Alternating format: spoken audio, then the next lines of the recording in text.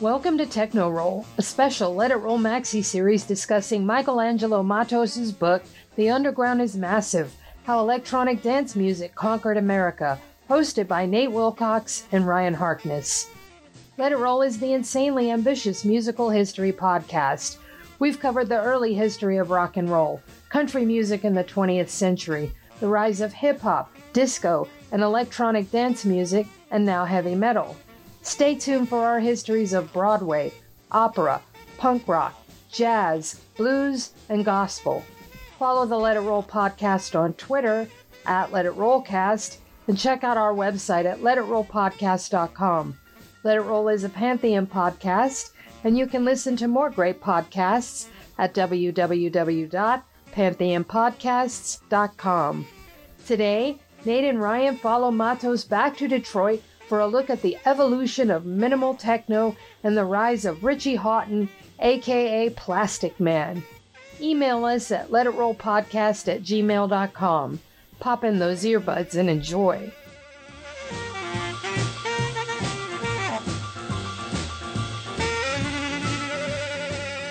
It's time to let it roll, or should I say techno roll? And if I'm saying that, I'm your host, Nate Wilcox, joined once again by Ryan Harkness to continue our discussion of Michelangelo Matos' The Underground is Massive, How Electronic Dance Music Conquered America. And this week we're talking about Chapter 9, Spastic, Detroit, Michigan, August 8, 1994. That's the name of an event, not some sort of insult against those suffering from uncontrolled muscle spasms. So, important to point out. Very important to point out. Yes, and in the 90s, people said spastic all the time, didn't think anything of it, and we try to be a little bit more conscious than that these days. Yeah, at least bringing it up and mentioning that we know it's kind of messed up. Yep, and that's the least we can do, and that's what we're doing. And so he dives right in. We're in Detroit, back to the birthplace of techno. I guess this is our third visit to Detroit so far in this book. Yeah, this chapter is a couple things. On top of it all, it's the Plastic Man chapter. It's also kind of the minimal chapter, the minimal techno chapter, and it's a continuation of the Detroit second wave chapter. Wave one being Juan Atkins, Kevin Saunderson, Derek May, the Belleville Three, and then wave two being Jeff Mills, Underground Resistance, who we've talked about previously, and now we're getting into the second half of that with guys like Carl Craig, Robert Hood, who was a part of Underground Resistance, and this geeky kid from Canada named Richie Hawtin. Yeah, I hope your Canadian patriotism is off the chain today. It's up there. I mean, Richie has a reputation a little bit. You can't get as big as Richie or Moby without having some people taking the piss out of you. But the more I go back and listen to Richie Hawtin, the more I really like him.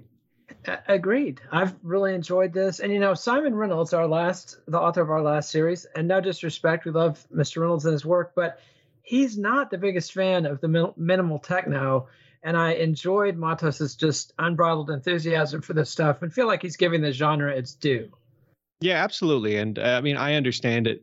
When I was kind of coming up through the scene, minimal was, I didn't have 13 minutes to kind of just let a track saturate in my brain. And it just felt as minimal as it was labeled, and it just wasn't for me. But now, just putting it on in the background and just allowing it to happen, I have much more of an appreciation for it. So if I had something to tell 18-year-old me is like, you might not like it, but when you're older, you're gonna dig it. Happy news. And I enjoyed it too. And he starts the chapter out talking about Carl Craig, who's, like you say, a third wave figure in Detroit. Talks about the song Throw, which Craig released as Paperclip People. And it was something that he created while he was watching the Super Bowl in January 1994. And as a big fan of the old Troy Aikman Dallas Cowboys, I was happy to see that Troy and the boys were inspiring some great art. And he was surprised that this was an immediate hit on the dance floor. I mean, the first time he played it, many legendary tracks, say Future's Acid was one that,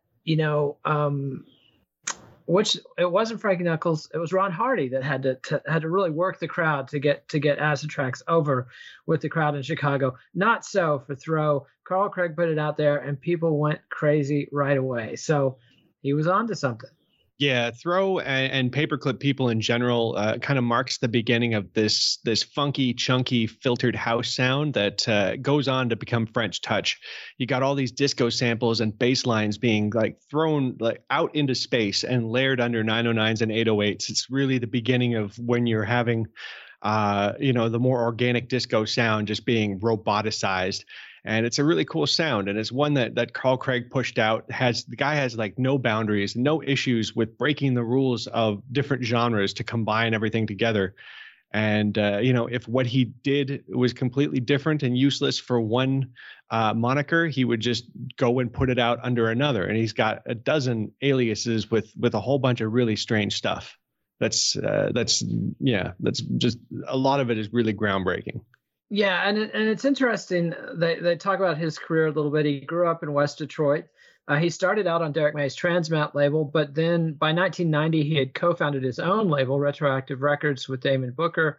Then he started Planet E Communications on his own and puts out records like Bug in the Basement in 1992, that's another Sui Generis track that goes on to be massively influential. He put it out on a vinyl 12-inch that accompanied Planet E's Intergalactic Beats CD compilation, but it wasn't on the CD compilation. But then people like Fabio and Grooverider at Rage in London are playing it all the time, playing it at 45 RPM instead of the prescribed 33 RPM so they could fit it into their proto jungle sets. But it also presaged Broken Beat, which is a whole later movement. And your reference to his, would you say influence on French Filter House, or would you say he was working on parallel tracks with Daft Punk? I'd say it's his influence. I mean, he basically, Paperclip People was where he stuffed all of his kind of loopy filtered house sound.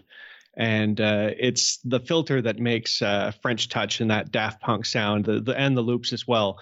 I mean, Daft Punk is one of those groups that can just take a 4-bar sample and just play it for 12 minutes and have you groove to it. And that's something that Carl Craig didn't invent, but he was definitely one of the guys that was pushing that sound under Paperclip People. Yeah, and he's doing a lot of stuff, and it's interesting the way that the genre definitions are so fluid at this point. When he's inventing these genres, essentially, there wasn't a box to put it in. It was just a new track, and it's going to get played alongside hardcore evolving into jungle, which I don't think of Carl Craig and jungle in the same breath. I see them as kind of opposites, but apparently not at the time. Yeah, it's a really cool little aside that was stuffed into the chapter about how Craig made this track. This guy in Detroit makes this track and it ends up in London and it ends up instrumental in shaping this new sound that's coming out of the UK. And Bug in the Basement was one of these records that inspired a ton of producers to follow the sound that they heard in the club. And it was one of Goldie's biggest influences when he was starting to produce drum and bass. And, while a lot of jungle was coming out of breakbeat hardcore at the time, this jazzy break style that Carl Craig brought along became a cornerstone of the Bristol drum and bass sound. So it's completely off track from everything that's happening in Detroit. It just happens to be this weird thing that he did that has all of this influence across the world.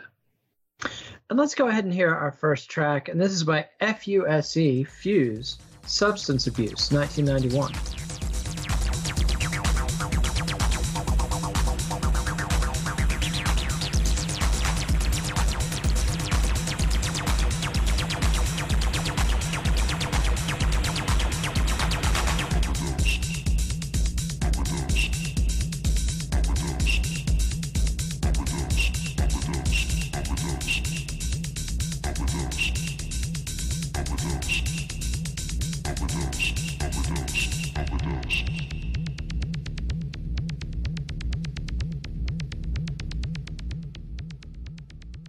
And that was Substance Abuse from 1991 by Fuse.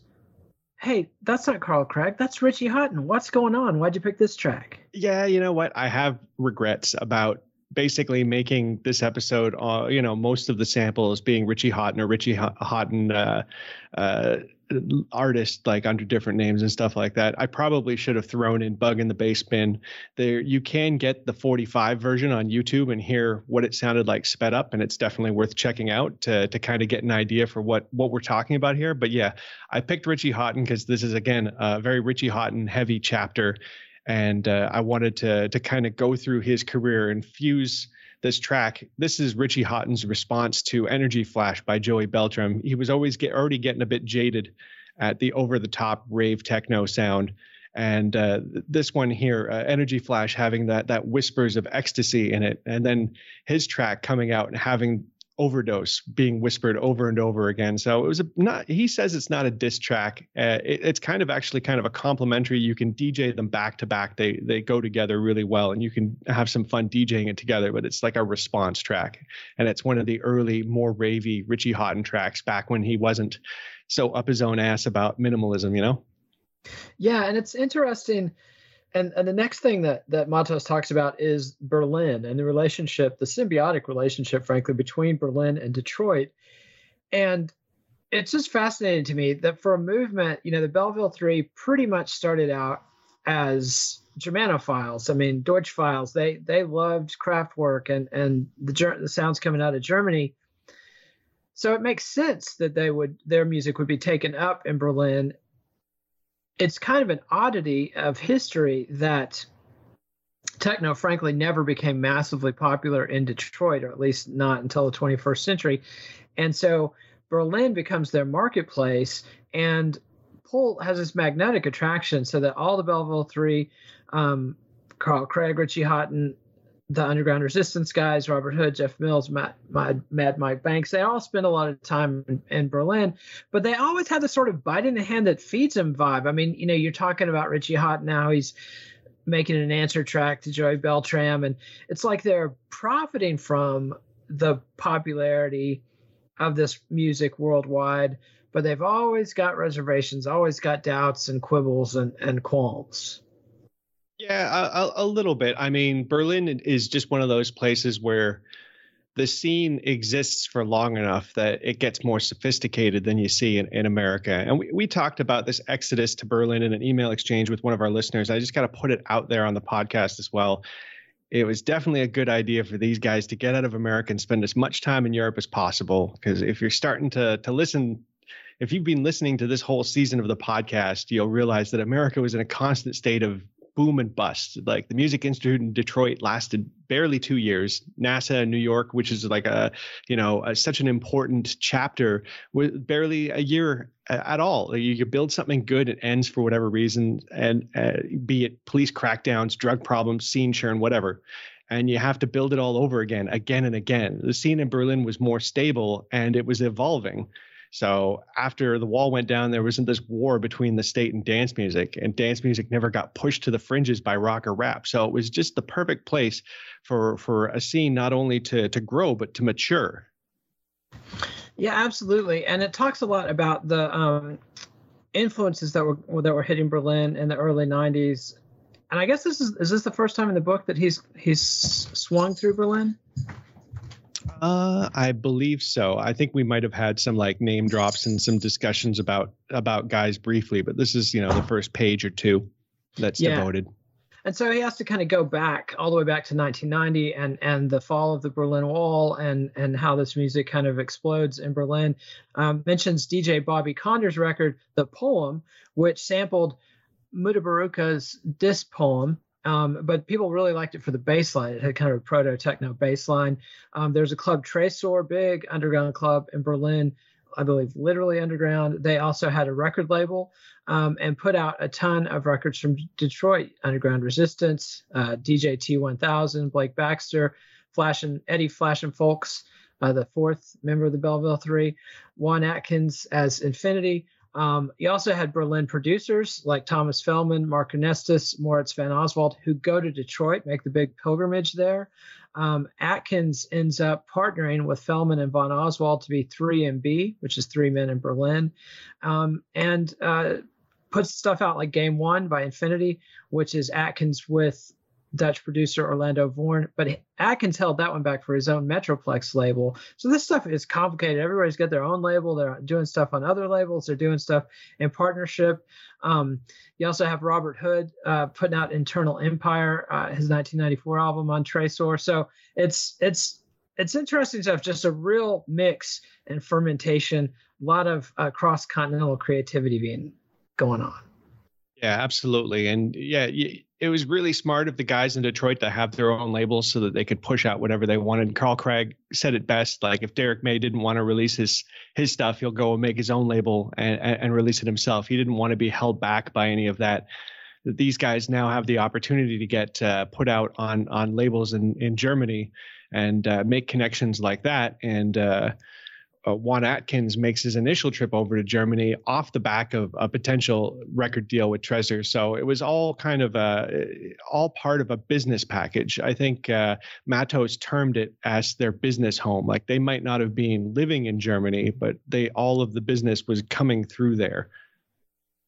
Yeah, and it's much better than the alternative, which is not having that infusion of foreign interest and foreign cash into your career. I hate to postulate a scenario in which this creativity died on the vine just because there wasn't enough critical mass to support it in Detroit.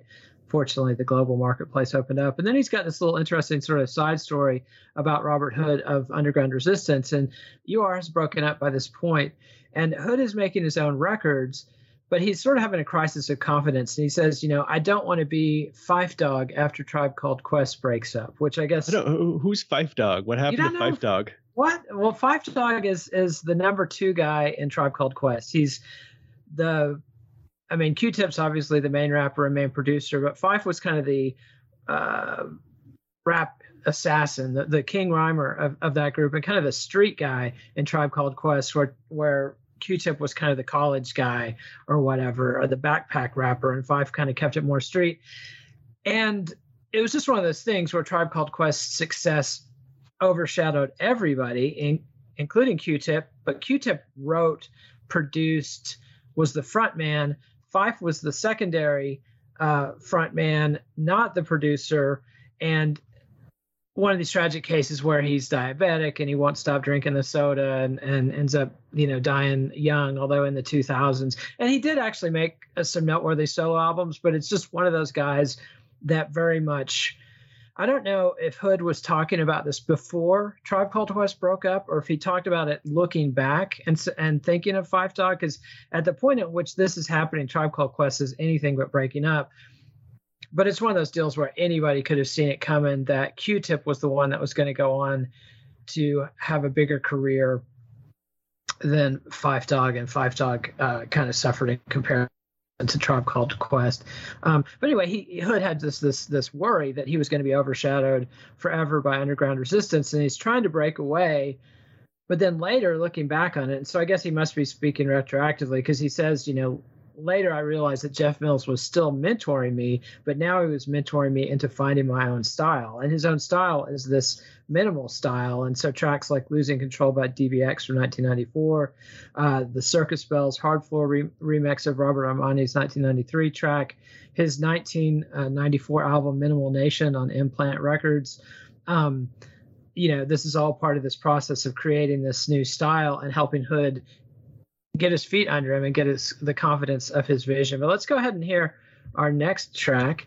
And this is Plastic Man's Conception with a K from 1994.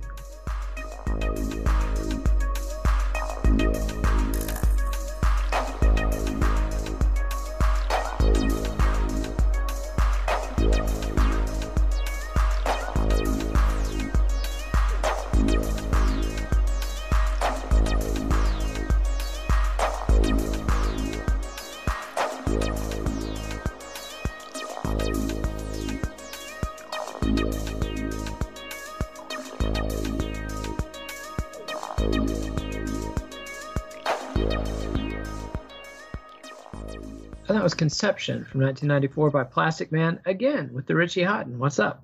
Yeah, this one here is this is the first track off of his music album, and it's a real slow, minimal beast of a track. And this is exactly the kind of stuff that Plastic Man was making. He had a couple of more energetic, dance floor friendly tracks, but he was making a lot of these really weird, kind of sonically interesting, not ambient, but I guess you could say just minimal techno.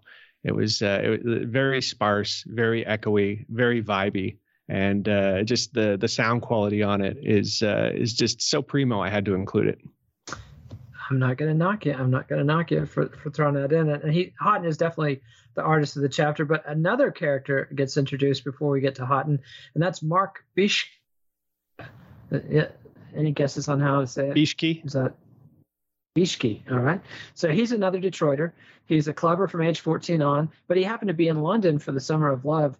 I guess that's 91.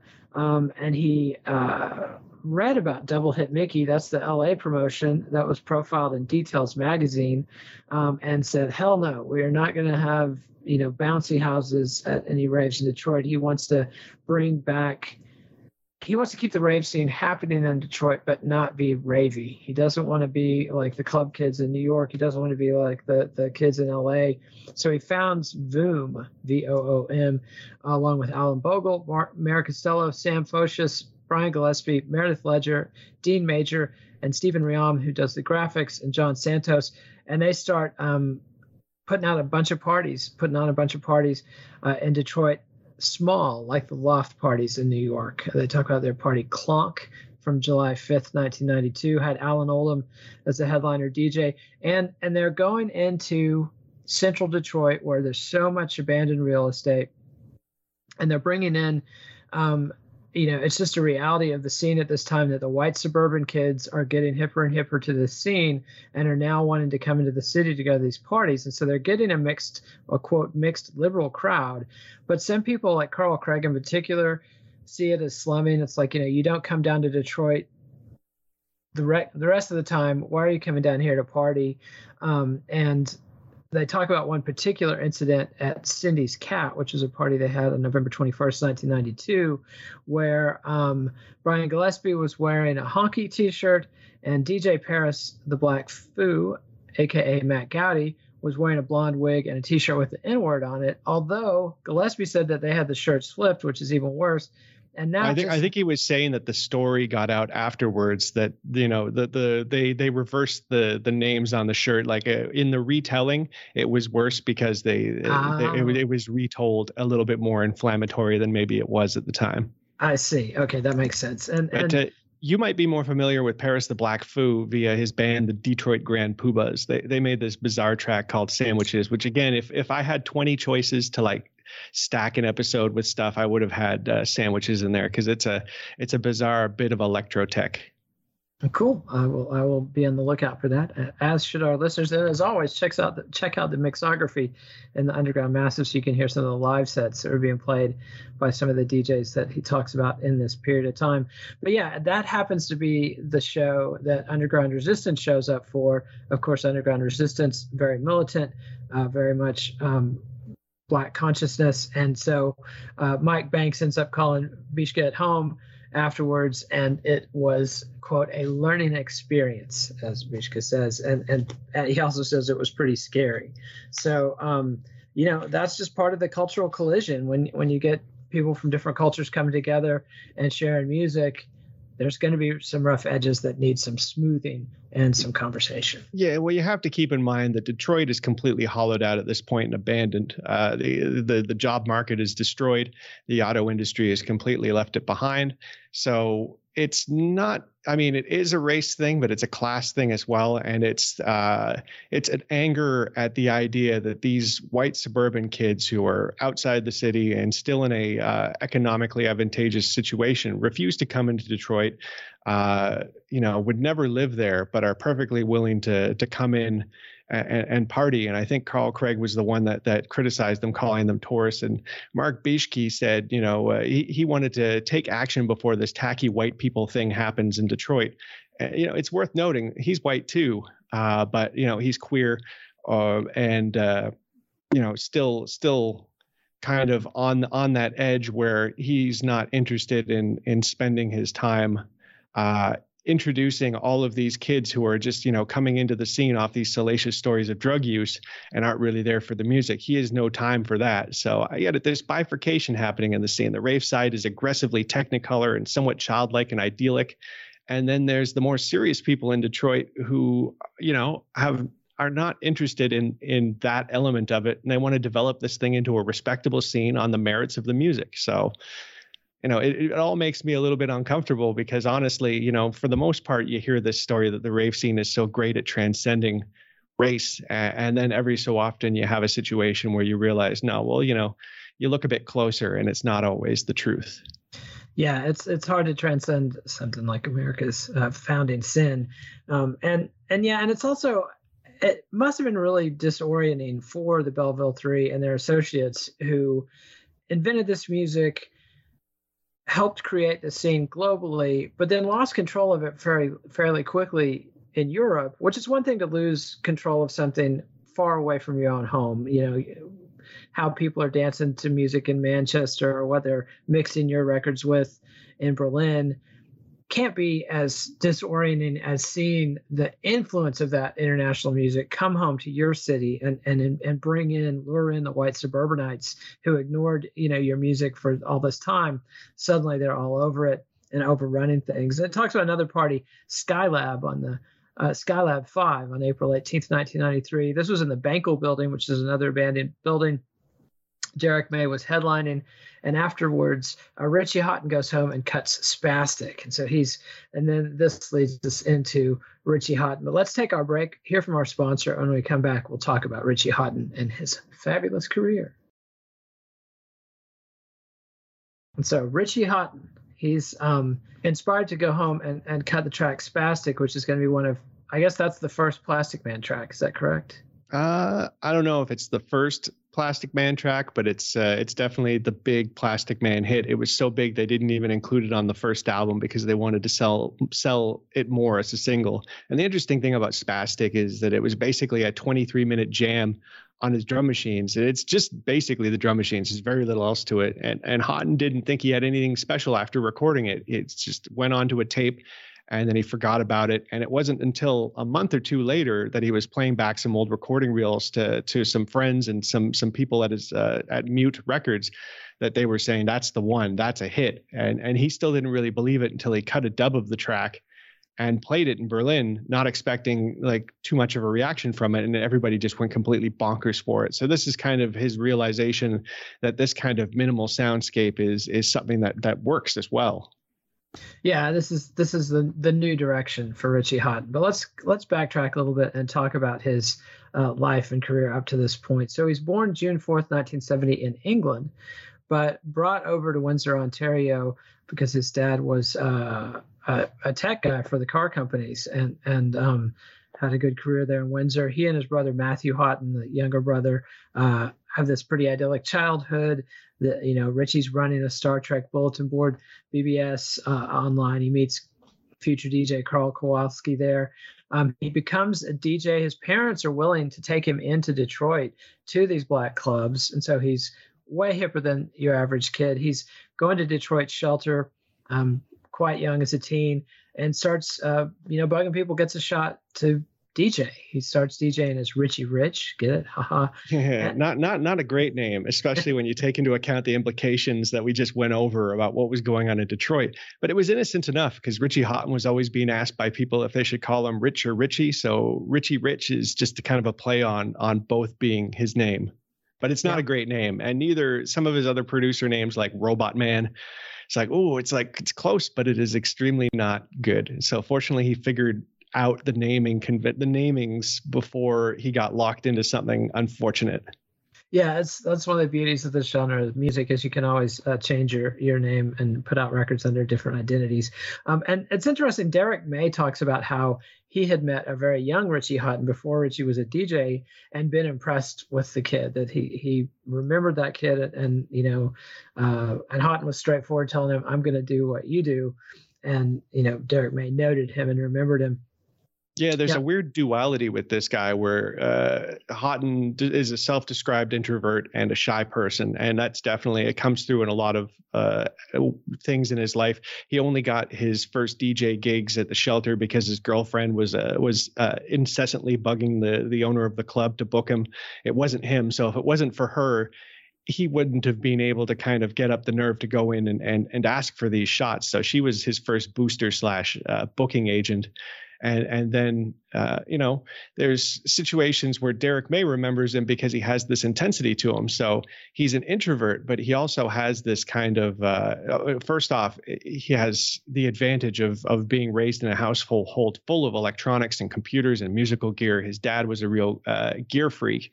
And not only did they let him travel to Detroit, but they, let him use all the gear that they had. He had a Tech 12, he had drum machines and stuff like that. So he had and computers, obviously, it's extremely important. The fact that he had all of the computers to play with. So he had a lot of know-how in a lot of different areas that a lot of people didn't, because he was kind of advanced on the tech sphere because of his father and the gear that he had. Yeah, he was blessed with a lot of gifts because of his family background and also his own talents. And he's getting out there, making an impression on people, meeting people. One of the people he meets fairly early is John Acquaviva, who becomes his partner at Plus 8 Records. Acquaviva had started DJing all the way back in 1980 in London, Ontario. Kowalski, Carl Kowalski, the guy that Richie had met on the Star Trek BBS, he introduced Acquaviva to Shelter, which is where Acquaviva met Houghton in 1989. Acquaviva had a 16-track MIDI studio. This is a technology that lets different bits of technology talk to each other. It's sort of standardized, sort of the meta. It allowed computers to turn the knobs on a synthesizer. So if you had, 16-track MIDI studio allows you to hook 16 pieces of hardware into a computer and have the computer sync all of the synthesizers and drum machines and everything, and have it all play nice and clean together, which was a revolution.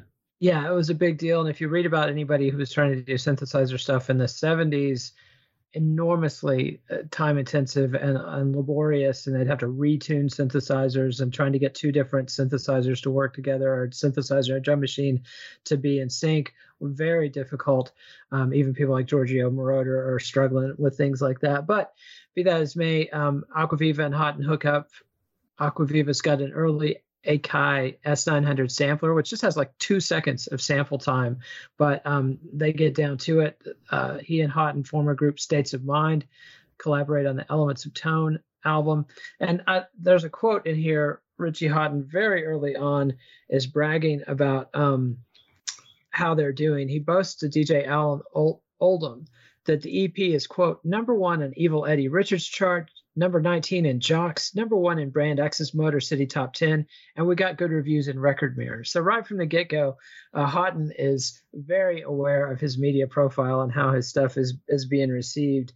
And this artistic evolution is happening fast. Very quickly thereafter, Houghton and Acquaviva meet another guy, Dan Bell, and form Cybersonic, whose track Technarchy is not quite Energy Flash, but it's up there. It's part of the big techno rave explosion in Europe in a big way, and very much in sync with the sort of burgeoning GABA movement in Belgium, which is interesting because Houghton and Acquaviva both disassociate themselves pretty hard from this kind of stuff, but they were all in there for a while. Yeah, Cybersonic was their full-on rave outfit. This was the stuff that could stand alongside the hardcore techno that was getting big in the rave scene internationally and at home.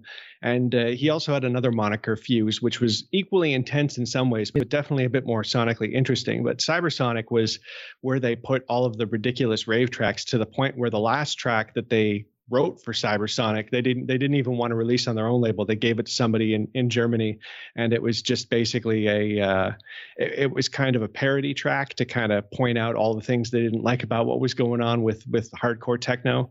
So once again, that little bit of snobbery. But you mentioned before that Richie was very aware of what was kind of going on. He had a plan for everything, and the smartest thing that him and Acquaviva did was start Plus 8, their label. And the original plan was just to get tracks signed to compilations, but after having trouble with that, they just decided, let's make our own compilation. And I don't think that compilation ever got made, but it got them on a trail to putting out writing tons of tracks and putting out those tracks on their label. And it's that do-it-yourself Detroit attitude coming through. And Houghton learned that from Derek May and the gang. They were all kind of in the same scene together. And while Houghton wouldn't say that, he was friends with May, they definitely hung out sometimes, and he would go to Derek May's house and see that he'd have all this gear in his kitchen or on the living room floor, and there was always a track loaded into the gear ready to jam with. And it kind of gave Houghton the idea of how to write and perform and record tracks that he still kind of carries to this day, where a lot of his tracks are just long extended jams that he then cuts down the best parts and just concentrates it all into like an 8-minute or a 12-minute or a 15-minute track. So it worked for guys like DJ Pierre with acid tracks. It worked for Derek May and the gang, and it definitely worked for Ritchie. Yeah, and they also talk about one comp that Plus 8 put out that got some backlash. I'm talking about the From Our Minds to Yours Volume 1 comp, which they had a motto on there, the future sound of Detroit. And that got some serious pushback. First off, you're from Windsor, Ontario, not Detroit. And there were plenty of people in Detroit who felt like they were the future sound of Detroit, talking about the Belleville 3 and Underground Resistance and others. And so there was some pushback. Houghton and Aquaviva found it hurtful, but they dropped the motto and made amends and kept those relationships standing. It's also interesting the way Matos talks about Cybersonic. I feel like he's expecting us to read between the lines, because he mentions that Dan Bell has a quote where he told a reporter, something about 90% of the kids being on drugs. And you got the impression that Houghton and Aquaviva weren't too keen on that kind of just the facts, ma'am, honesty, frankly, there. And then they disband soon thereafter. Like, they have a couple tours where they can't afford to take Dan Bell with them.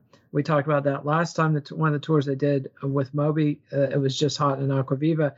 And then they disband the whole thing after a disastrous meeting with CBS Records. So I kind of wonder if Dan Bell isn't kind of the scapegoat for them personally as they distance themselves from the hardcore rave scene. Maybe it kind of felt to me like maybe they were positioning him as the bellwether for their general attitude towards the music. And there's nothing that makes you take a closer look at a project that you're doing is when you're on the verge of success and someone like CBS Records puts a contract in front of you and says, well, sign this and then you're Cybersonic and you have to be Cybersonic for the indefinite future, and you can only make Cybersonic songs, to make you realize we need to stop making Cybersonic music. And they did. And that's where Spastic comes in. And that's Richie Houghton's new direction, his post-hardcore direction. There's also an interesting thing where they talk about how he acquired the graphic, which it turns out the famous Plastic Man graphic was designed by California skateboard designer Ron Cameron. But Houghton initially bought the graphic from somebody else who had no rights to the graphic and is just claiming they did, but ultimately he makes it right with Cameron and gets to use the graphic. But let's hear our next track.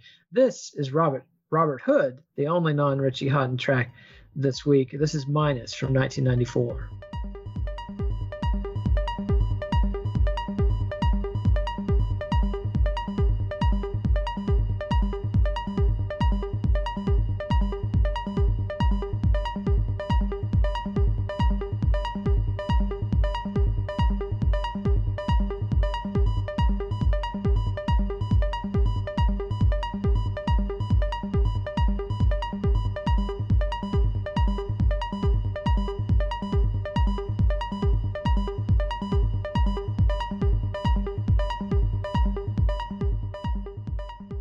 And that was Minus by Robert Hood, formerly of Underground Resistance, 1994. Why'd you pick this one? How did a non-Richie Houghton track get in here? We were talking about Robert Hood, and I felt like he deserved to be in there, especially because of his contribution to minimal. Not only did he coin the term minimal, he's considered one of, if not the father of minimal techno. And one of the things that I like about him is that he says that minimal techno doesn't have to be sparse. It's minimal with the elements that it brings. And this Minus track is very simple, but it's very haunting, and it just kind of tickled my ear when I was going through and listening to the discography, trying to pick out something for the show. Well, I think you picked a good one, and again, Simon Reynolds was really down on this stuff, and particularly knocked Robert Hood and Carl Craig both.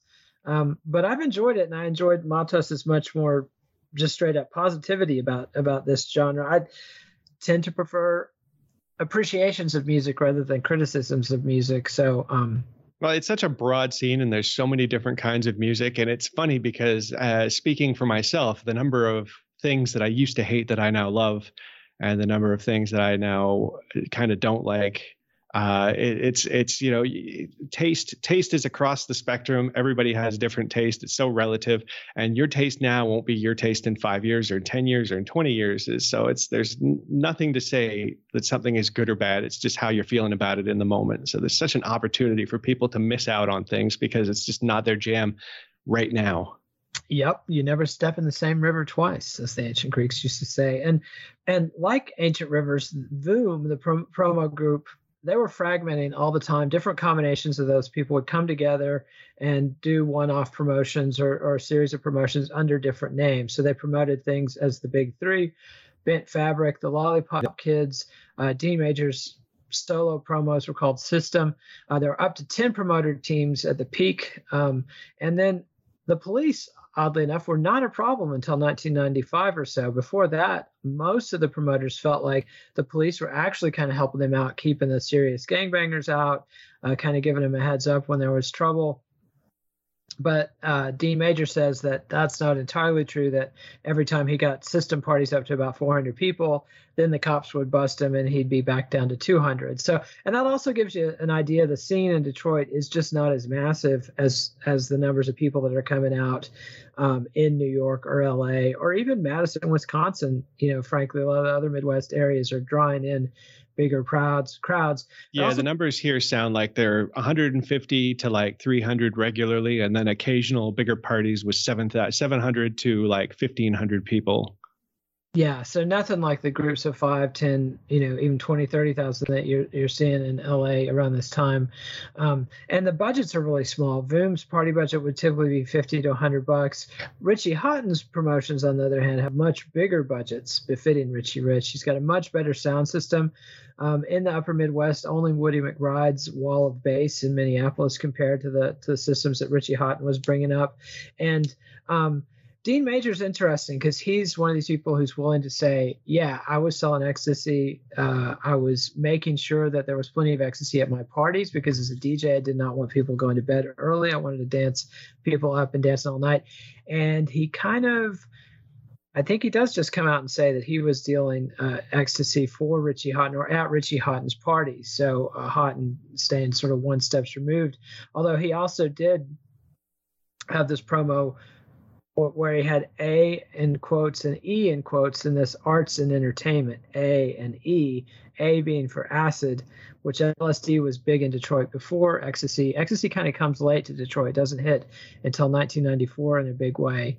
And so it's interesting that I guess it's fitting that Hawtin is going to keep a distance from this kind of stuff, but Dean Major, who has less to lose in a much smaller career, can be pretty open about the business connection between drug dealing and raves.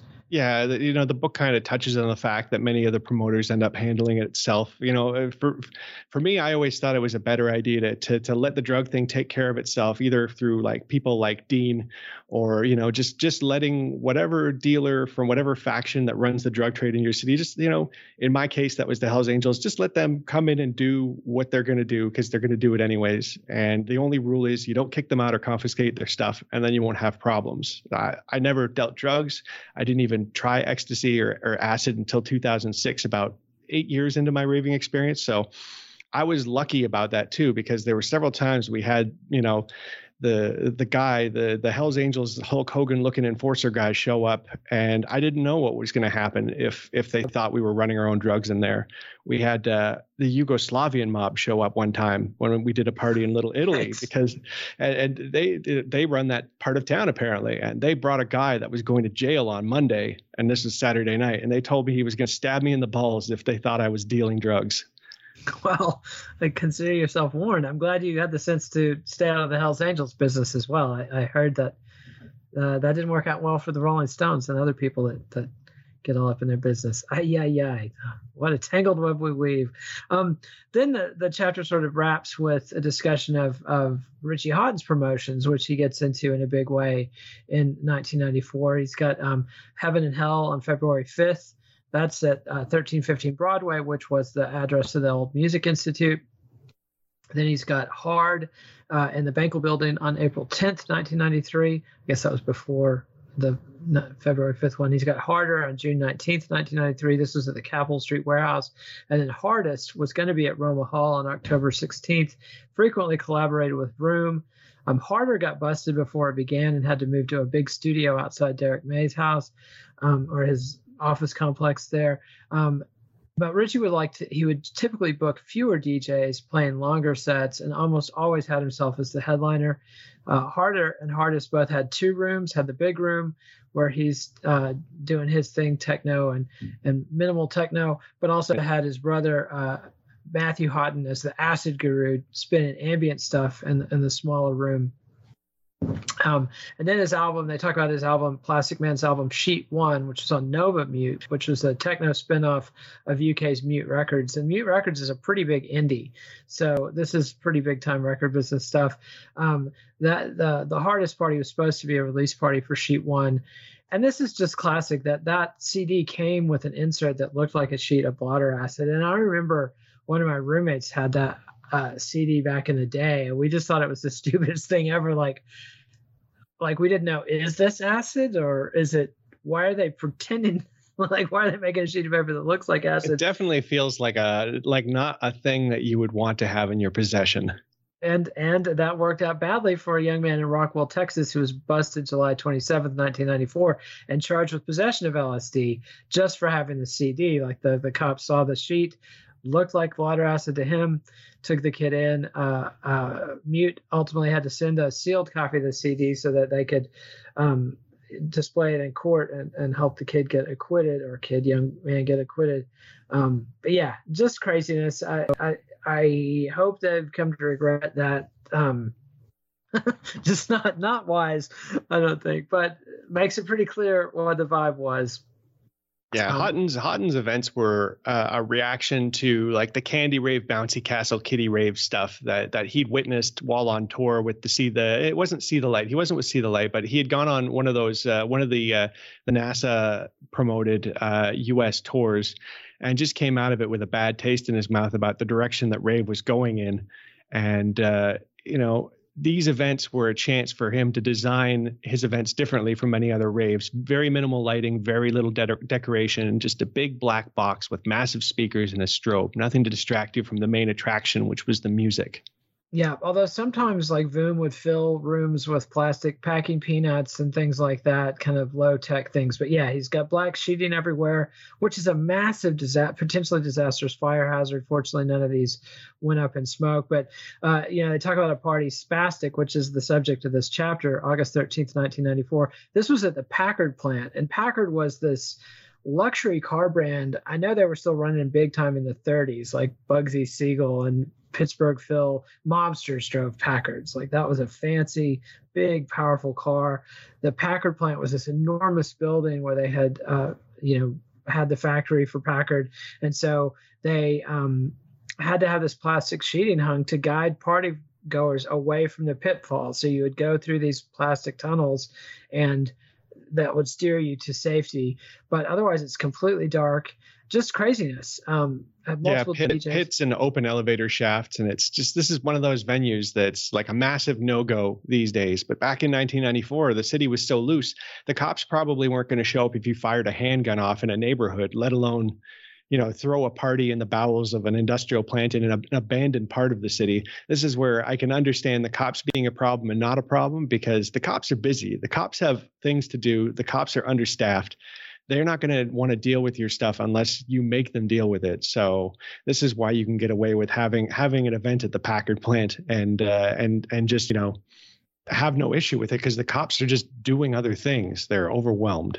Yeah, Detroit was collapsing. There had been massive white flight. The city was bankrupt. There were constant fires and the city just becoming empty. Look at Detroit on Google Maps sometime and zoom in, and you'll see block after block that used to be houses, that used to be office buildings, that used to be factories, just nothing there now. And the 90s was when that transition was sort of being completed. The city's reaching its nadir of rot and decay there. And he's got multiple DJs. He's got Carl Kowalski as DJ Jetstream as the opening DJ. Terry Mullen came up from Chicago to play. Richie Hawtin headline, of course, as Plastic Man. And this is a party where a lot of people watching it were like, we know Richie's going to be big because there's so much UK press there, and it was just obvious that big stuff is going on. But let's hear our last track. This is Plastic Man's Inkstro, Prada women's wear version from 2021.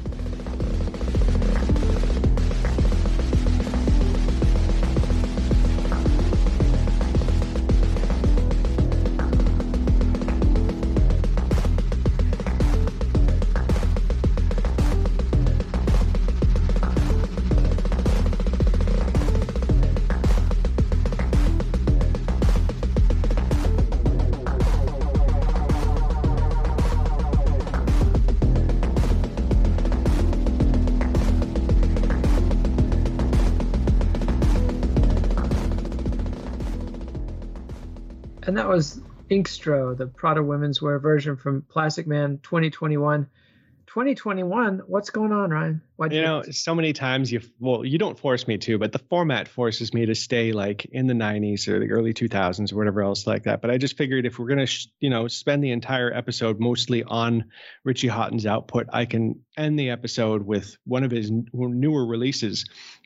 And to me, it's interesting because, he's willing to release this product that he made for a Prada fashion show, and it's actually pretty banger. It's really good. It's really dark, and it's got a real good groove to it. And this is where Richie Hawtin gets a lot of heat over the years for if you listen to his discography, like 70% of it is very minimal, and 30% of it is accessible to a degree. But I think his body of work stands for itself, and it's been going for 30 plus years now. So you got to give him respect.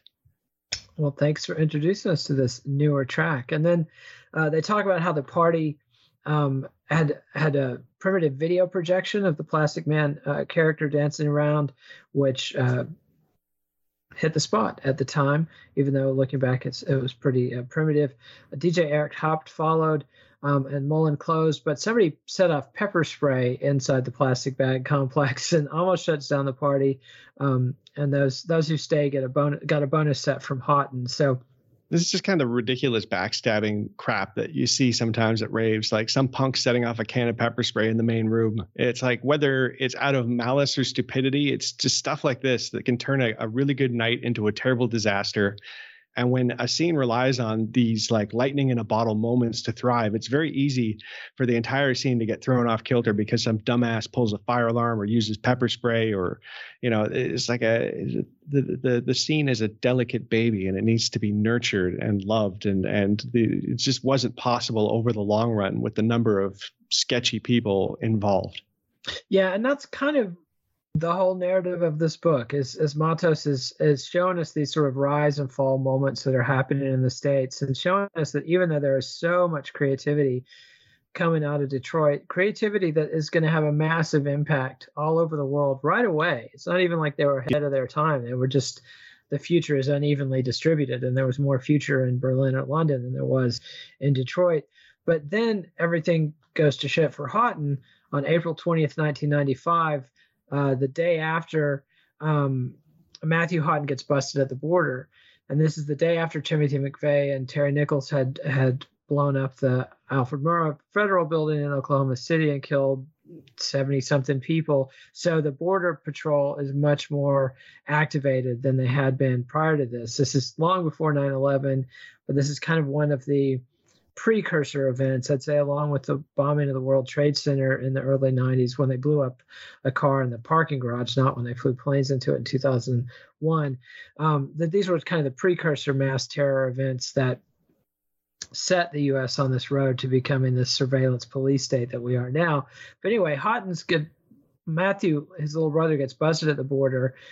And Richie had lied to the border authorities and claimed that he was not working in the States, but they found enough evidence in his car and his brother's car to ban him for 18 months. So essentially, well, they tried to ban him indefinitely. Like it's when you get banned, it can be 5 years, it could be 10 years, it can be indefinitely. Richie Hawtin has a lawyer that manages to get him back in after 18 months, but it's like a lot of people just get banned for 5-10 years and that's it. And I had a friend of mine from Ottawa said he was in a group called the Loose Cipher Project, which was a hard acid trance live group, and they were going to America to tour with Lab 4, which was a really big deal. It was their big coming out thing. It was going to set them up to be top level headliners for possibly like a long time down the road.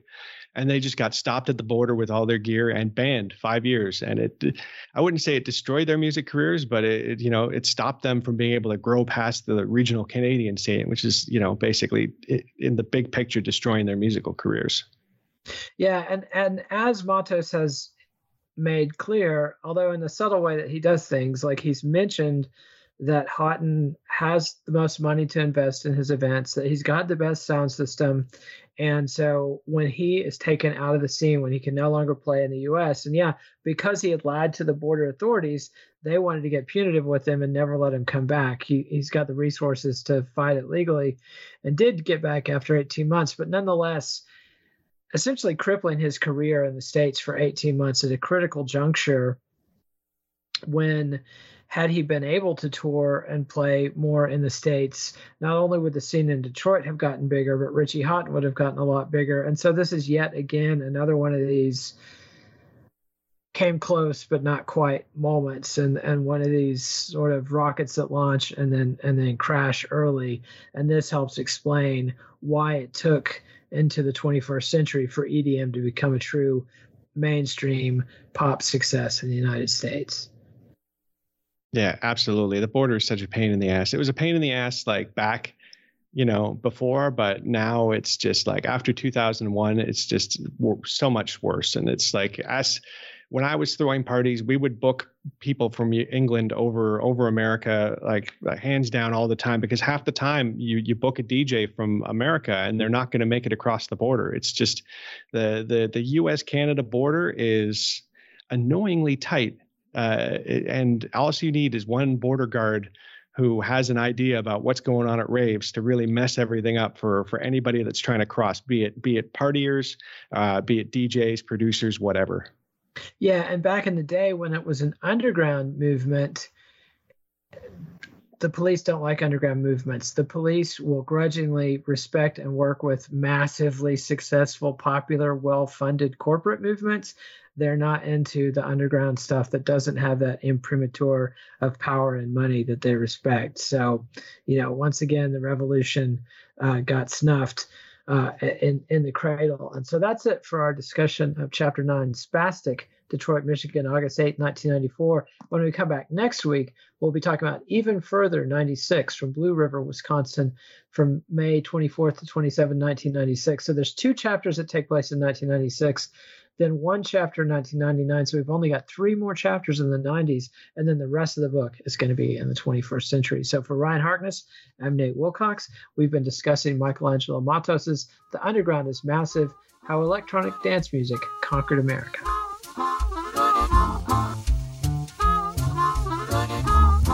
Keeping your feet warm, dry, and comfortable is top priority with people from all walks of life.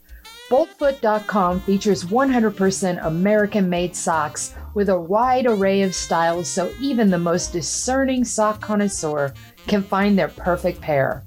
Nate wears Boltfoot socks on his tiny little feet when recording because they keep his toesies cozy. The best part is that 5% of all proceeds are donated to charities for veterans. Boltfoot.com. Grown here, sewn here.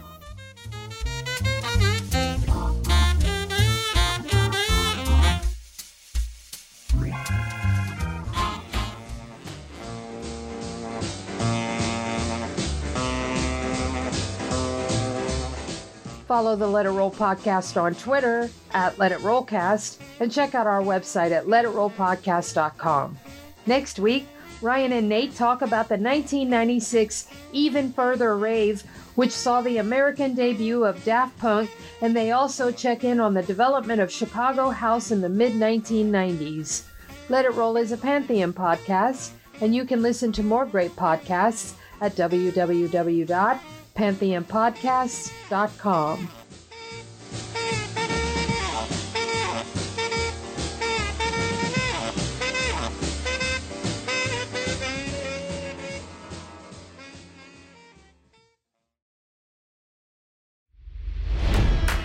It's NFL draft season, and that means it's time to start thinking about fantasy football.